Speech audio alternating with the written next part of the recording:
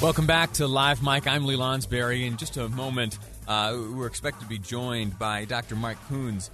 Mike Coons of Utah State University, a forester there, because a question occurred to me this morning as specifically when I received a video via text message from my wife. She was driving past Liberty Park earlier today, right in the middle of all these heavy winds. And what she showed me there was, in the video, that there were, tens of trees which had been toppled over. And you've seen this on social media, I'm sure, today and on KSL television. And if you make your way over to KSLNewsRadio.com, we have reporters who are safely deployed out in the field today, gathering all the information surrounding this windstorm, which right now we are in the midst of. I don't want to misuse the phrase, but maybe we're in the eye of the storm. Because the prediction is that later on today, into the evening, that these winds will pick right back up. Maybe not to the 70, 80, 90, 100-plus mile per hour levels of earlier today, but we should see them pick back up. And so what does that mean as we tactically prepare to do battle with this windstorm? It means that there's more in store. There's more in store. And so if you look out your window, if you look over to your neighbor's yard and their car is smashed under that big tree which has stood there for decades and decades, and you say to yourself, I bet I could help them out, wait. Give them a phone call. Make sure they're okay immediately. But cleaning up the yard, being outside more than is necessary, that's got to be something we put off for a few days until, number one, the winds die down. Number two, power is restored because those live lines out there, they can pose a threat, certainly. And what do we know? What do we know about the impact right now? We earlier heard from Spencer Hall with Rocky Mountain Power. Right now, there are 170-some-odd thousand Utahns who are without power. And that stems from 2,500 outages. That means all of those electrical stations throughout the state, that there have been 2,500 instances where either the wind itself or falling trees have taken out the power to that area. So another thing to be mindful of, because of the power being out, and you multiply the situation, or you multiply the challenge of the situation by the fact that, there's snow falling. And what does snowfall mean? It means the temperatures are falling. And so tonight, as we move into the overnight and those temperatures fall, we are going to be challenged with some chilly temperatures inside our homes. Okay? What does that mean? This might be the most important thing to stay mindful of. We've been very well accustomed to the warm temperatures of summer. We are not yet acclimated to the cold. And yet, as we move into tonight, we need to be very, very cautious not to do things to stay warm that might also jeopardize our health and our lives. Okay? Always be mindful of carbon monoxide. That's a danger. That's a killer. There are entire families that are wiped out because of imprudence when it comes to heaters of that sort. Okay, carbon monoxide is our absolute enemy. Before you do anything tonight to stay warm, ask yourself, is this going to cause me some trouble? Could this possibly lead to some sort of poisoning that could be of damage to myself or my family? And if the answer is yes, well, then maybe instead of taking that route, you bundle up, maybe an extra sweater, extra sweatshirt. All right. So that's that. Also, tracks. We have heard from a representative from the Utah Transit Authority, Carl Arkey. He lets us know that, as the power is out and how tracks is very much dependent on electricity to operate, until the power's back up and running, tracks is going to be at a standstill. Very luckily, though, he says that at least this was true about an hour ago.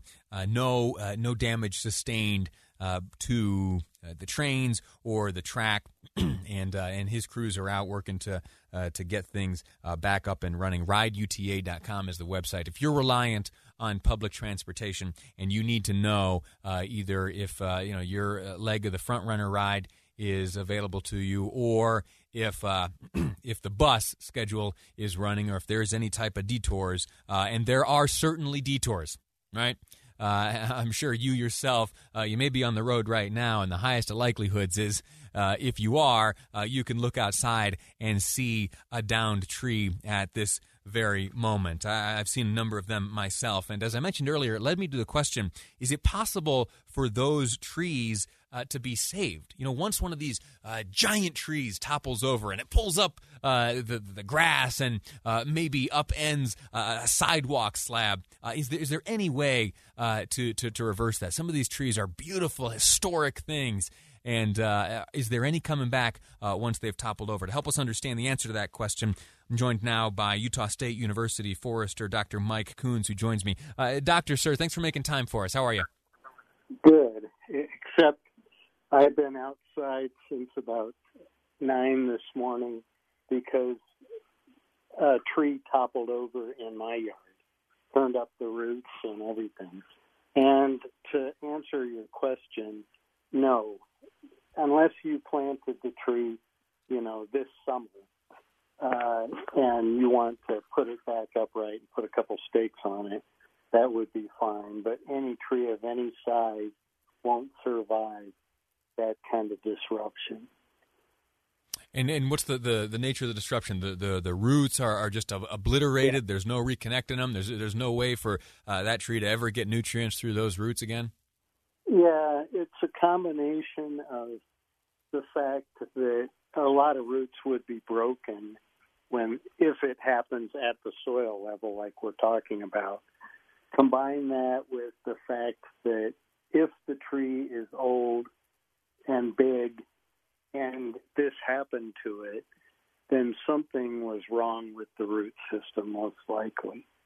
And so trying to stand it back up, you're going to try to fix a bigger problem than just if the tree blew down. It's that, like there's fungi called root rots that get on trees that cause them to fall over, even in nature. I see. So it's not just where we plant trees.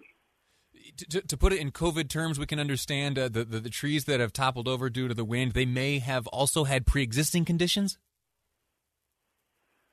There's a very good chance that they did, yes. Last piece of advice I'd like to get from you before we go to break. If I am a homeowner, I've got a big beautiful tree has been out in my yard, in the backyard, providing shade for years and years, and today I discover that it's toppled over. What do I do first? Well, make sure there are no utility lines near, and don't go near them if there are. Like if there's an electric line on the ground and you step over it, it can arc to you and kill you. So don't try to guess whether you're seeing electric lines. If you're seeing any kind of utility line, just call whichever utility, right, like Rocky Mountain Power, and they'll take care of that. Once the question of live wires is answered and you have in your yard this fallen, not to be rescued tree, how could one extract value from a tree of that size? Well, I called my insurance company, and I won't say the name of them because I'm kind of mad about it, but I actually teach a workshop for professional arborists every other year on how to put a dollar value on a tree. And this tree that I lost this morning is worth about $3,300 doing the appraisal using that technique. Yeah.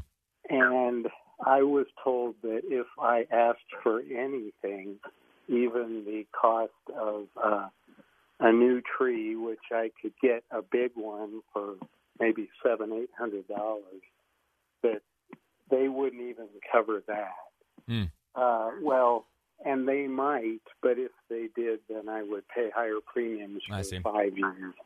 So All right, so that's a conversation that each individual have with their insurer. I guess I was more curious: is there a way that we could, have that wood processed, and maybe we build something in our backyard? That's an option certainly available to folks. Doctor, I have to let you go. I'm grateful to you for the information you've brought to this conversation. I wish you the best of luck with your own yard and your own trees, and stay safe, please, tonight as the winds return. Quick break. When we return, we'll be speaking with Jason Curry of the Division of Forestry, Fire, and State Lands. We're going to be talking about the risks that come from target shooting at dry, hot times of the year. That's ahead on Live Mike. I'm Lee Lonsberry, and this is KSL News Radio.